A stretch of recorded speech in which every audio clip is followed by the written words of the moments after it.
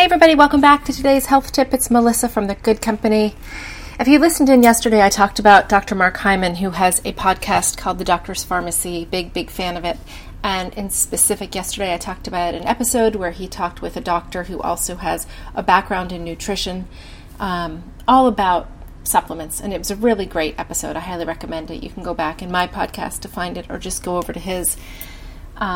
And it was with Elizabeth Bonham was the name of the doctor that he interviewed. But anyway, we talked a little bit yesterday, I did anyway, about magnesium, and that was sort of something that was brought to light. I mean, I knew a lot of us were deficient in magnesium, but according to the podcast yesterday, 68% of Americans are low in magnesium. So what does that mean?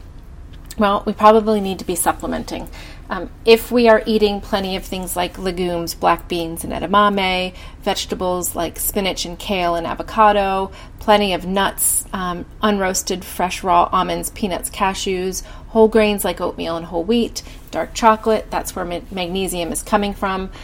But again, very hard to get it into your diet. And there's populations that are at a greater risk for deficiency, including the elderly, people with diabetes, people with digestive disorders, and people who drink a lot of alcohol.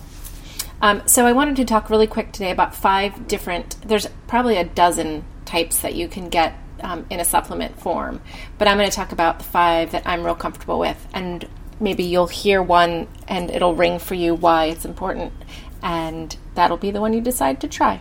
So magnesium citrate, very easily absorbed, comes from mixing magnesium, obviously, with citric acid. It's naturally found in citrus fruits. It gives this magnesium citrate a sour flavor. It's one of the most common magnesium formulations. It's really, really readily available. It is can be hard on your digestive system and act as almost a laxative. So if you are someone who is constipated, someone who kind of runs a little hot and anxious, this might be the one for you. It comes in capsules and tablets as well as powders that you can mix with water. Not a bad idea if you are constipated. Magnesium citrate will be your friend. Magnesium malate is when magnesium is bound to malic acid, and that comes from wine. That might sound familiar to you. It's easily absorbed. Again, it's less of a laxative, and there are some articles tying it to relief from chronic fatigue syndrome and those really deep sort of muscle aches. So if any of those ring true for you, if you are not constipated or if you run on the loose side, you probably want to avoid citrate and you might want to look at magnesium malate. Magnesium taurate is another popular one. Taurate is bound to the amino acid taurine. This one is particularly good for people who have high blood pressure, for people who have high blood sugar. There are research that suggests adequate intakes of taurine and magnesium play a role in regulating blood sugar. So if your doctor has said, hey, your blood sugar is a little high, you need to really watch it, magnesium taurate might be the right one for you. Magnesium sulfate. Obviously, I'm a huge fan of that one. That is, in one form, Epsom salt, which can be taken internally for constipation. Most often, it's done in a soak, whether you're soaking your feet or your whole body in a hot Epsom salt bath.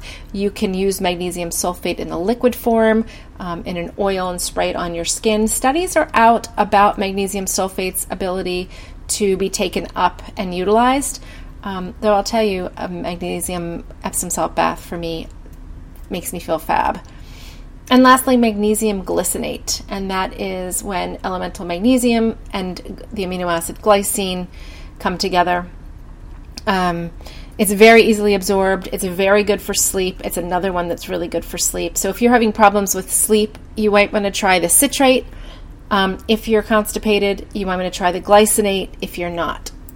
That has very calming properties, the magnesium glycinate. And you can find all of these at health food stores and on Amazon.com. You just got to get a little familiar with which one is the right one for you.